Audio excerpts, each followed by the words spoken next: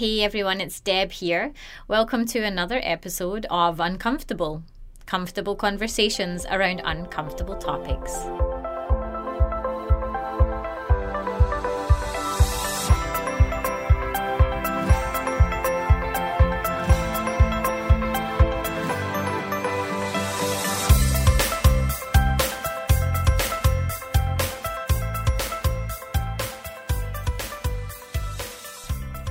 Hey guys, thanks for tuning in to Uncomfortable. My guest for this episode is Peggy Lou.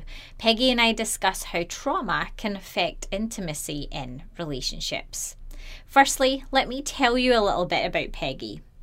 She is a writer, storyteller, self-proclaimed bibliophile, and a mediocre advice giver. I do love her honesty. When Peggy isn't digging her way to the bottom of a peanut butter jar or walking around Vancouver with her camera, she's analysing and over-analysing relationship dynamics, cognitive and behavioural patterns, as well as her own life choices. Peggy recently completed her undergrad in English literature at the University of British Columbia, where she was also a mental health columnist for the student newspaper, the UBC. You can actually find her Mind Your Mind articles on the UBC's blog, and she's currently working on her first book, which she says will be finished when she can stop overthinking her own ideas. I really hope that you enjoy our conversation, but do note, as always, there will be some adult language, so when you're listening, it's best to pop on those headphones.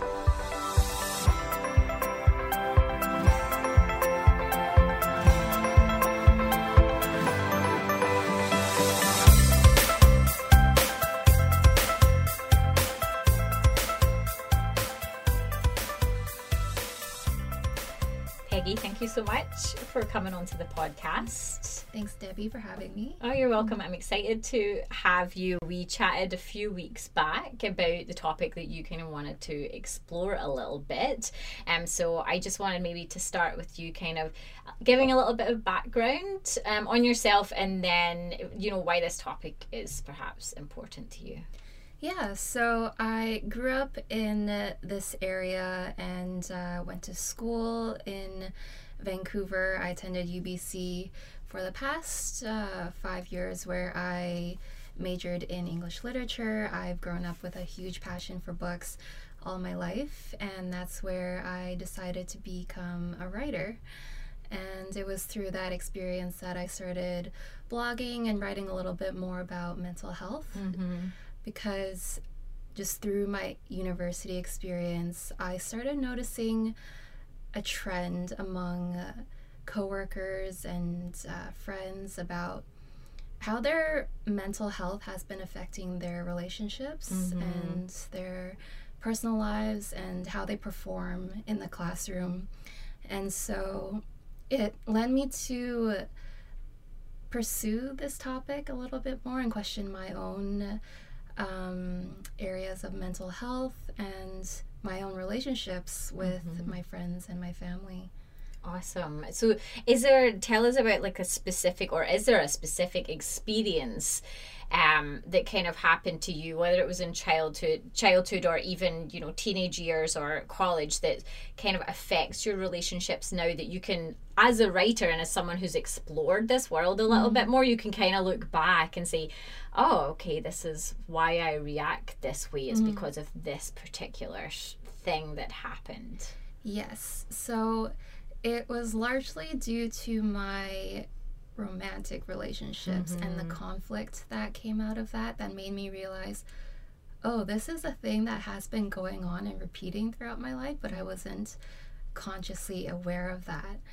And so through just sort of, you know, dating in university is kind of a thing everybody does. Yeah. And it's something that a lot of people were interested in talking about very openly. And so that kind of allowed me to be more open about my own experience with relationships and the different conflicts that come up, especially around this topic of intimacy. I noticed that there was a large spectrum in the way people defined their capacity for intimacy. and their different approaches to it. And so that led me to question my own capacity for intimacy and relationships, and how that affects the conflicts or lack of conflicts that may arise in my relationships. Awesome. Did you find people in, like, especially university age, college age, were pretty open to talking about fairly intimate experiences, or at that point do you feel like people were still a little closed up?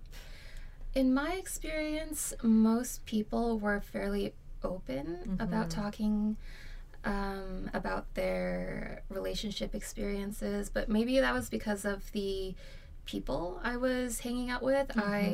For a long time in university, I was working part-time as a barista. Okay. And so it was largely a crowd of people who were very extroverted, very talkative. They loved getting to know people. And like sometimes I would have friends where they would just spill their life stories to a random customer. And they're like, I want my morning coffee. And then my friend would be like, oh, how are you? Like, over the weekend, I went on this blind date and like blah, blah, blah, blah, blah.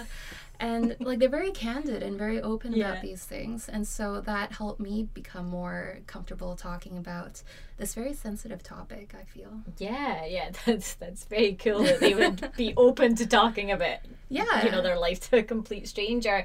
But it's great how that also kind of then affected you. Did you find growing up that you were not someone who would often be open about talking, about like romance, intimacy, or anything like that with your family or even friends at a young age?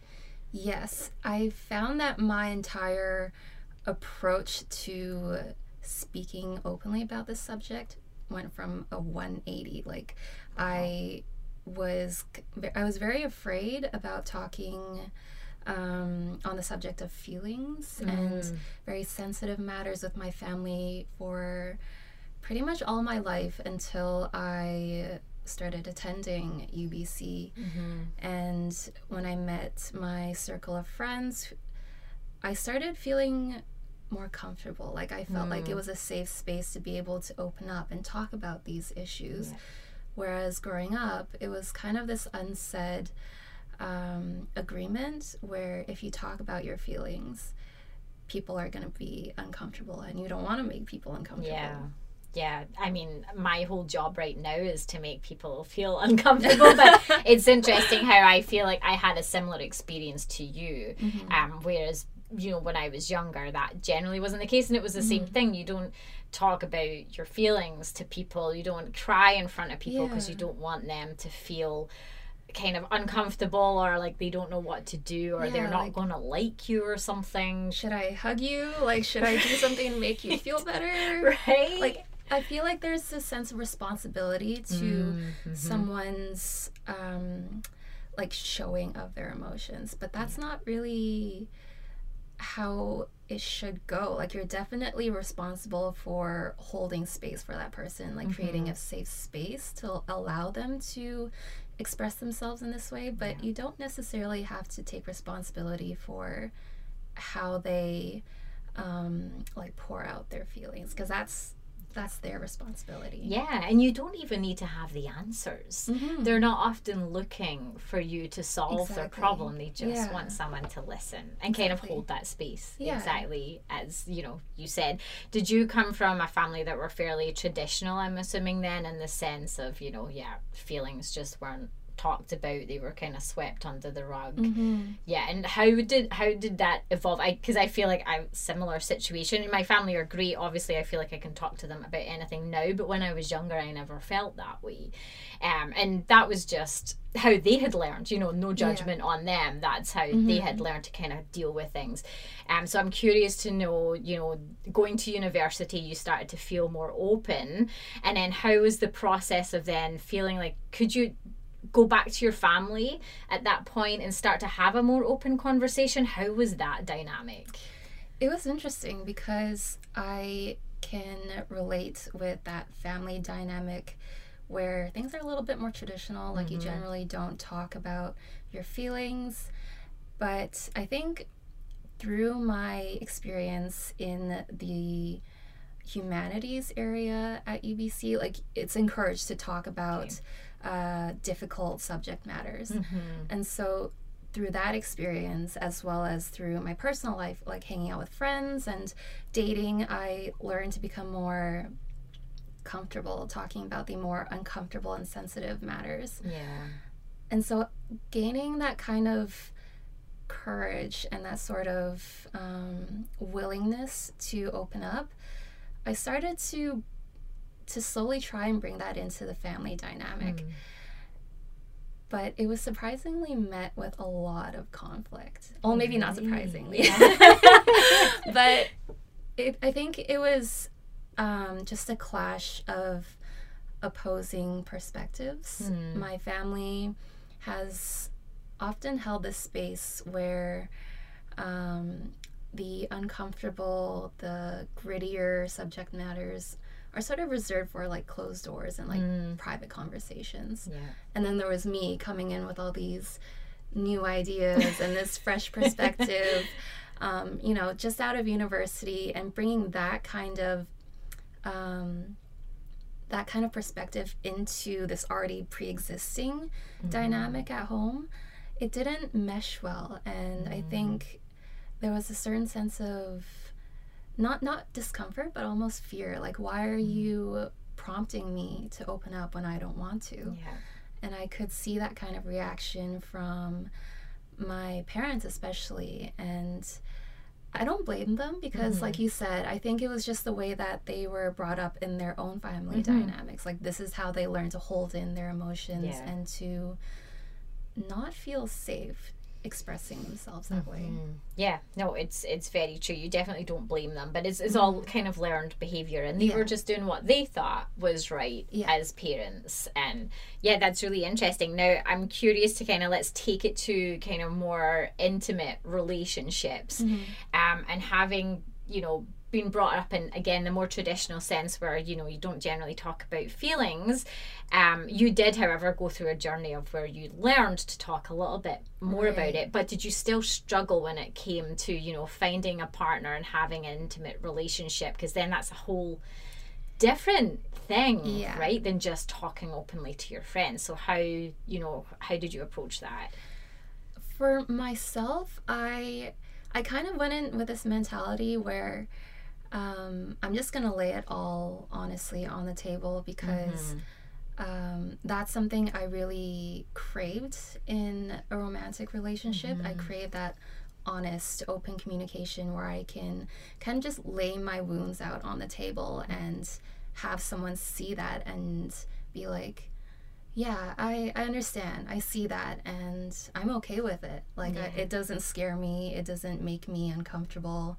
And so I went in with that mentality where I would just kind of talk openly about whatever came to mind, even if it's very personal and it's not necessarily something you might bring up. But I kind of just wanted to cut the bullshit, you know? Like, just figure out, like, who's in this for the real deal, and just like filter it out through that kind of way. Like, if I scare them, then they're not the right person. Almost. It was definitely like a confidence building exercise. At first, when people would be put off by that kind of like dating mentality, I was crushed. I was like, is there something wrong with me? Am I too emotionally needy? Am I too real? Am I too honest? And I began questioning myself. And so it's definitely been like a ground up kind of experience, but so much more rewarding. Like, you literally cut through a lot of layers of bullshit just by being honest about your past experiences, whether they were great or not. Yeah, I mean, I dated in this city for a while, and I totally get it. And especially for someone like me who's, you know, hitting the other side of, or is in the other side of 30 and doesn't have kids yet and really wants children. Having that was a hard conversation to have with people when I was dating them, because I didn't want to spend bring it up after 5 months to a year and for that person to turn around and say, no, well, I don't want to have kids. So it was like something I kind of had to bring up at the beginning, and some people were like, whoa, she's one of these batshit crazy chicks who just wants to get pregnant. And it's like, well, no, I want to find the right person, but it's a deal breaker for me, man. Like, that's just the thing about intimacy is that you have to learn to be upfront about what you need. And I came to realize that those needs can vary hugely from person to person. Like, I went in with this mentality where I wanted, like, basically a romantic best friend, like, not just someone to date, to go hang out and, like, have nice dinners and watch movies with. Like, I wanted like a soulmate. And I was ready for that kind of intimate relationship with another human being, but not everybody wants that or is emotionally capable of that. And that brings up this whole other issue of like unhealed childhood trauma and past wounds that have been neglected or just avoided. There's probably those guys who reacted to me in that way, like, crazy lady, but I don't know what's going on in their world for them to kind of feel like, well, that's not something I want. So it's almost respecting the other person's beliefs and wishes too, even though you're maybe devastated because you really liked them and you thought that was the one. There's always this, or could be this, underlying trauma that's happened that person either hasn't dealt with or is trying to deal with but isn't quite ready to talk about. Have you found in relationships that trauma you've kind of maybe experienced in the past has kind of held you back from sharing feelings and emotions with partners, or if not for you, for a partner sharing with you? I think there has been several times just a lot of unhealed like self-confidence issues because I've had really crappy dates and awful experiences with men either taking advantage of me and sort of just manipulating my my ability to be honest and vulnerable. And so sometimes that has held me back from being as open as I would like to be and fully sharing myself with whichever person I'm dating at the moment. So I think it varies from person to person, because sometimes you can have that level of trust with someone you've never met. Other times it's like, I can see the mental wall you're building up between you and me right now. And I don't really want to break it down. Like, I don't want to spend that energy like opening myself up to being vulnerable and sharing myself when it's obvious that you can't reciprocate. And then I would feel like right from the get-go, it's kind of a waste of my emotional energy because I only have so much.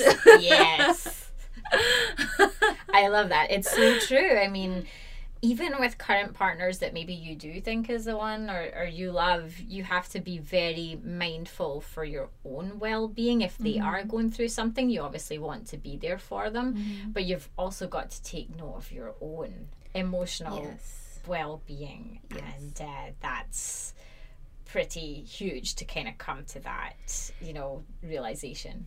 It took me pretty much all 23 years of my life so far to like to really learn that, and not just learn that but honor it, because can I just say you're lucky that you figured that out at 23. Like, I'm 36 and I feel like I only just realized that.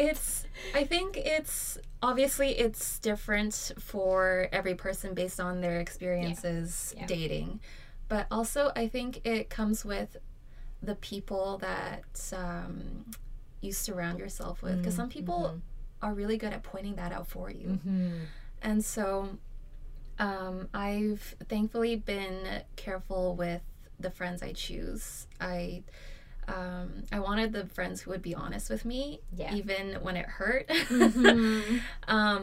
And so, just learning that ability to honor your emotional needs is heartbreaking sometimes, because for people who are a little bit more mindful and just, who have so much love to share, you want to be able to be there for your partner, that person you love. And it's not necessarily a burden to give some of yourself up and to be like, I can hold this for you right now. I can hold your pain. I can hold your fear, but there is a limit. And I think learning that limit is part of the heartbreak.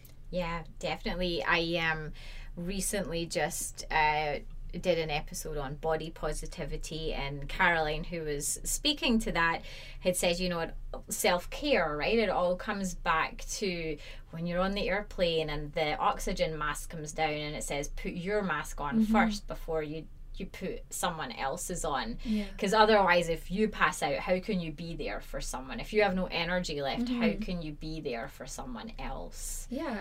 And it's kind of this idea of, if everybody is trying to be there for everybody else, we're all kind of just like emotionally, mentally incapacitated, because we're not taking care of ourselves. And so there's no real foundation, to have to build that kind of community of taking care of each other. Yeah. Now, what do you do to take care of yourself? And especially in a space where you're in a relationship with someone who maybe does need more emotional support. How do you look after yourself? For me, I've mostly spent time creating. I think it's a little bit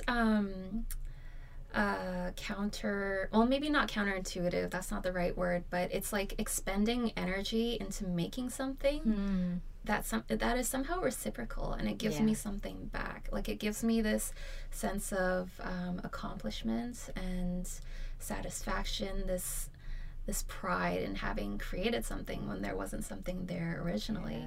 It's like, hey, I did a thing, and it's there now, and it's there for other people to appreciate and to learn from. And it can be in the form of painting or writing. Has been a huge way for me to process a lot of my experiences. Do you find just kind of journaling? I mean, lots of people say at the end of the day, just kind of pour it all out onto a page, and that, or kind of writing something more structured, maybe for a blog or for publication. What works best for you? It really depends. In the past few months, I've felt not quite up to writing structurally yet. The past few months have been pretty difficult for me, and so the most I was capable of was journaling.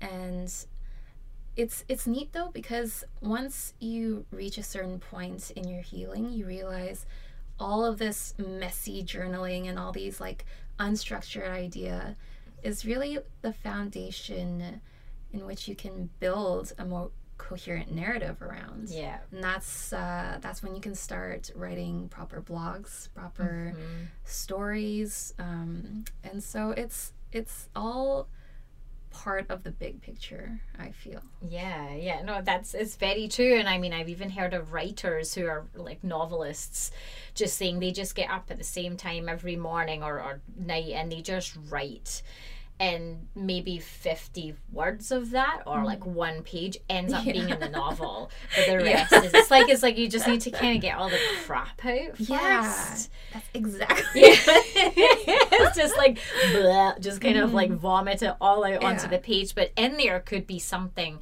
just perfect. It could be healing, or it could be perfect for the next whatever it is that you actually want to write or publish. So we digress a little bit into writing, but that's awesome. Let's come back to kind of the intimacy factor and having those conversations with your partner that you kind of want to express a feeling or an emotion or something that you're struggling with or something that you want, you know, whether that's sexually or just in the relationship in general, but you're struggling to kind of communicate that. What kind of or how do you manage those conversations when they have to come up? In my experience, it's been a little bit difficult because I realize that my ability to hold intimacy in relationships has largely been bigger than my partner's. And so this creates a really weird dynamic of this sort of like I'm grasping for more intimacy and like trying to express my needs for you know, affection or my views concerning a specific matter, and like I'm grasping for like that conversation, and then in return my partner would kind of pull away because they're afraid of opening up and that kind of intimacy.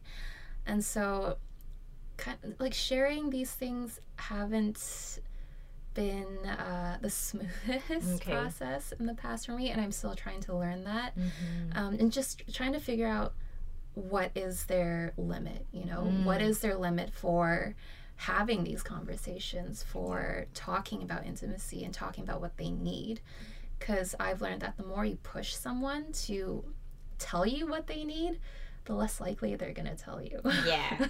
It's like they need to also be ready at that point to kind of talk. Like, have you ever been able to kind of sense when your partner's been ready for that more kind of intimate conversation, or is that something that you're still kind of playing around with, trying to figure out the right time? The right time, I feel... I have really mixed views on this concept of the right time, because I feel like there's always going to be something. Life is always going to give you something. So is there, like, there can be an appropriate time, but is there a right time? And I think sometimes you have to set aside this notion of there not being a right time to have a conversation, because if you feel like you need to have that conversation, that indicates that, you know, you need to have a conversation. So it's probably the right time. But finding the appropriate time when maybe your partner is less tired and less grumpy, and that is something that you have to kind of just intuitively feel out, and maybe just ask. Yeah. You know? Or would you ever... I remember having a coach, and I wanted to have a particular conversation, you know, with a client about, I think it was about boundaries or something at the time, and she kind of guided me through how to have this conversation, and she actually advised that I kind of advise them that I wanted to talk to them at this particular time, and kind of like almost get them prepared for the fact that I was likely going to have a conversation that needed a bit more, you know, focus, and it wasn't really going to be just about the tasks that I'm doing. It was going to be about maybe a boundary or something more uncomfortable. Would you ever like think of giving them like a heads up? Yes, that is something I've tried to do in the past. Just sort of let them have the time to like digest this, like emotionally prepare for this, and also make sure that you set a time and a place where you're talking face to face. Yes. I've had conversations through text with my previous partner where I tell him, hey, I would like to tell you about something, and he's like, no, I can't wait, like I have to know right now what you're talking about. But he's not physically here, so we end up texting, and that's where a lot of things get lost in communication. Just over text.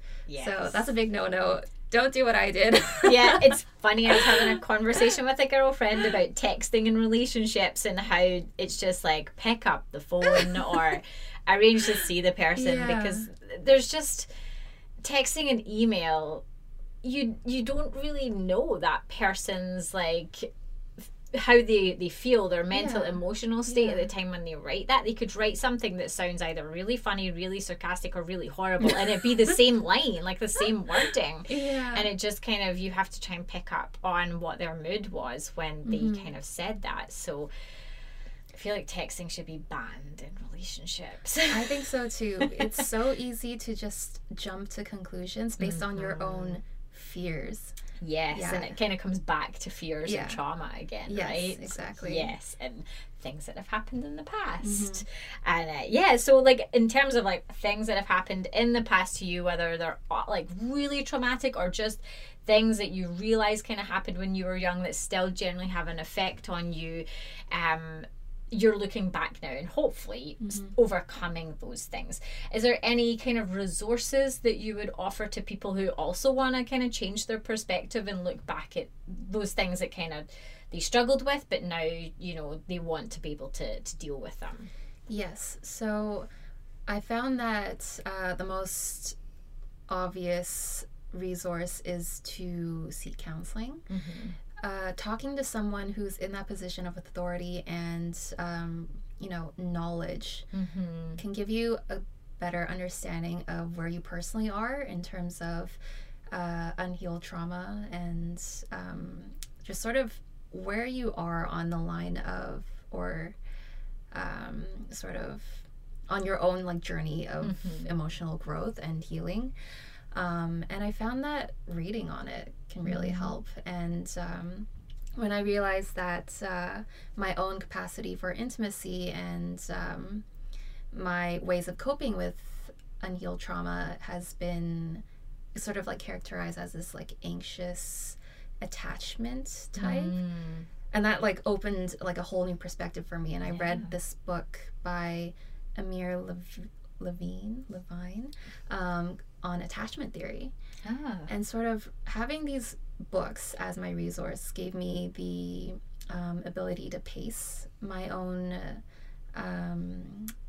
sort of journey to seek this knowledge. Okay. Yeah. And it was helpful that my counselor suggested several books for me. Okay. Yeah. That's awesome. Yeah, we'll be sure to kind of note that one in the show notes. I haven't heard of it before.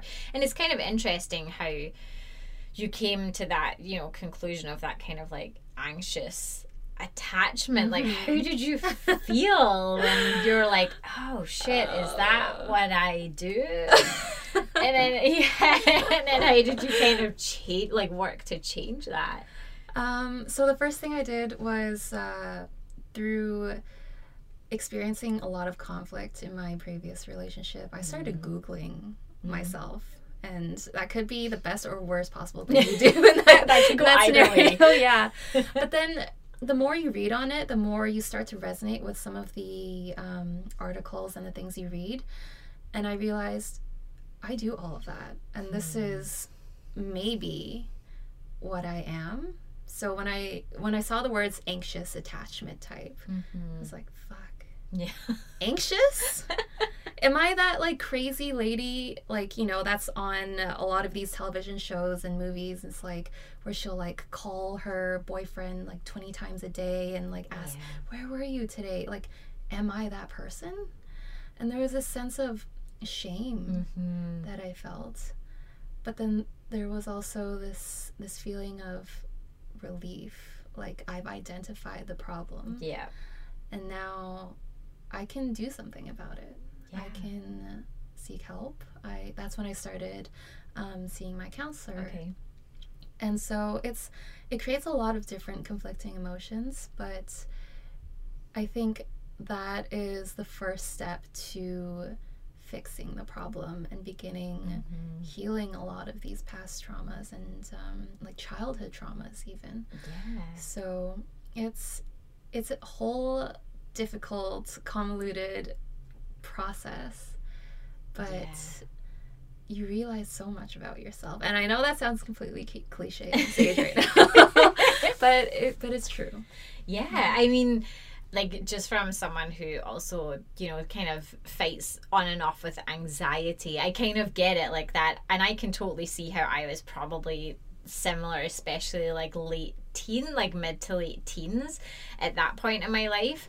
And then, I look back and I'm like, dear God, like, that's what I was like. Like, I hope I'm not like that anymore, because I can't stand clinginess. Like, people who are super, super clingy, kind of like, ugh, it's too much for me. I can't either. So it's weird that, like, I would end up exhibiting this kind of behavior. Exactly, right? It's very interesting that I did that too when I was young. And I've kind of learned to kind of move away from and not be that person. And again, it's been just through a whole process of watching my behaviors and just recently signing up for therapy, and I did yoga teacher training, so you kind of learn a lot about yourself through those types of trainings as well, which is amazing. But the fact that you're still early 20s and you're discovering this is pretty phenomenal, because it takes some people a long time, right? Again, depending on their journey. So this has been eye-opening and amazing for me. Any last thoughts? Anything else you want to share before we wrap up? Yeah, I think I would just like to say that this kind of experience of meeting partners in dating and even friendships, it's gonna come up, and you're going to realize your own capacity for holding space for another person. And if that makes you feel uncomfortable and you feel ashamed of your behaviors in past relationships and friendships, even with your family, know that there is a huge difference between feeling ashamed and feeling guilty for how you've acted. Because feeling guilty means that you can take responsibility and you can learn to slowly, shift your perspective and change your behavior. But feeling ashamed, that's when you feel like, oh my God, I've done all of this horrible, clingy, avoidance stuff. That means there's something wrong with me. But I think what I would want people to know is that there is not anything wrong with you. You've just been kind of shaped by your childhood, your environment, your experiences with pain and fear, and that doesn't mean there's anything wrong with you, and it's okay. And it's okay to kind of explore those things and start to kind of learn and move forward, right? Kind of just approach it with a very open and non-judgmental mindset. Like, don't judge yourself for it. It happened. But you have the ability to fix it. No, that's awesome. Thank you so much, Peggy. This has been Debbie. Great. Take care, and we'll make sure to post everything in the show notes. Links to, you had said you had some other resources, books, all that. Yes, so we'll post those so that other people can share. So thank you. Okay, great. Thank you. Hey everyone, thanks so much for tuning into the episode. If you are someone who struggles with past trauma, mental health issues, or just struggles in general, then firstly, I appreciate the fact that you're tuning into these conversations. But please also note that there is help out there. You can head to our show notes where we've listed some great resources. If you want to connect with Peggy, then head over to her blog, which I've again posted a link to in the show notes, along with some links to her Mind Your Mind articles. If you enjoyed our conversation, then feel free to let us know in the comments section over on our website, uncomfortable.blog, or on any of our social media channels. We're on Facebook and Instagram at uncomfortable.blog and Twitter at uncomfy_podcast. You can even support our little podcast by signing up to be a patron and pledging a small $5 per month so that we can keep on running. For more information, you can visit uncomfortable.blog/donate. Thanks again for listening. Now go out there and get uncomfortable.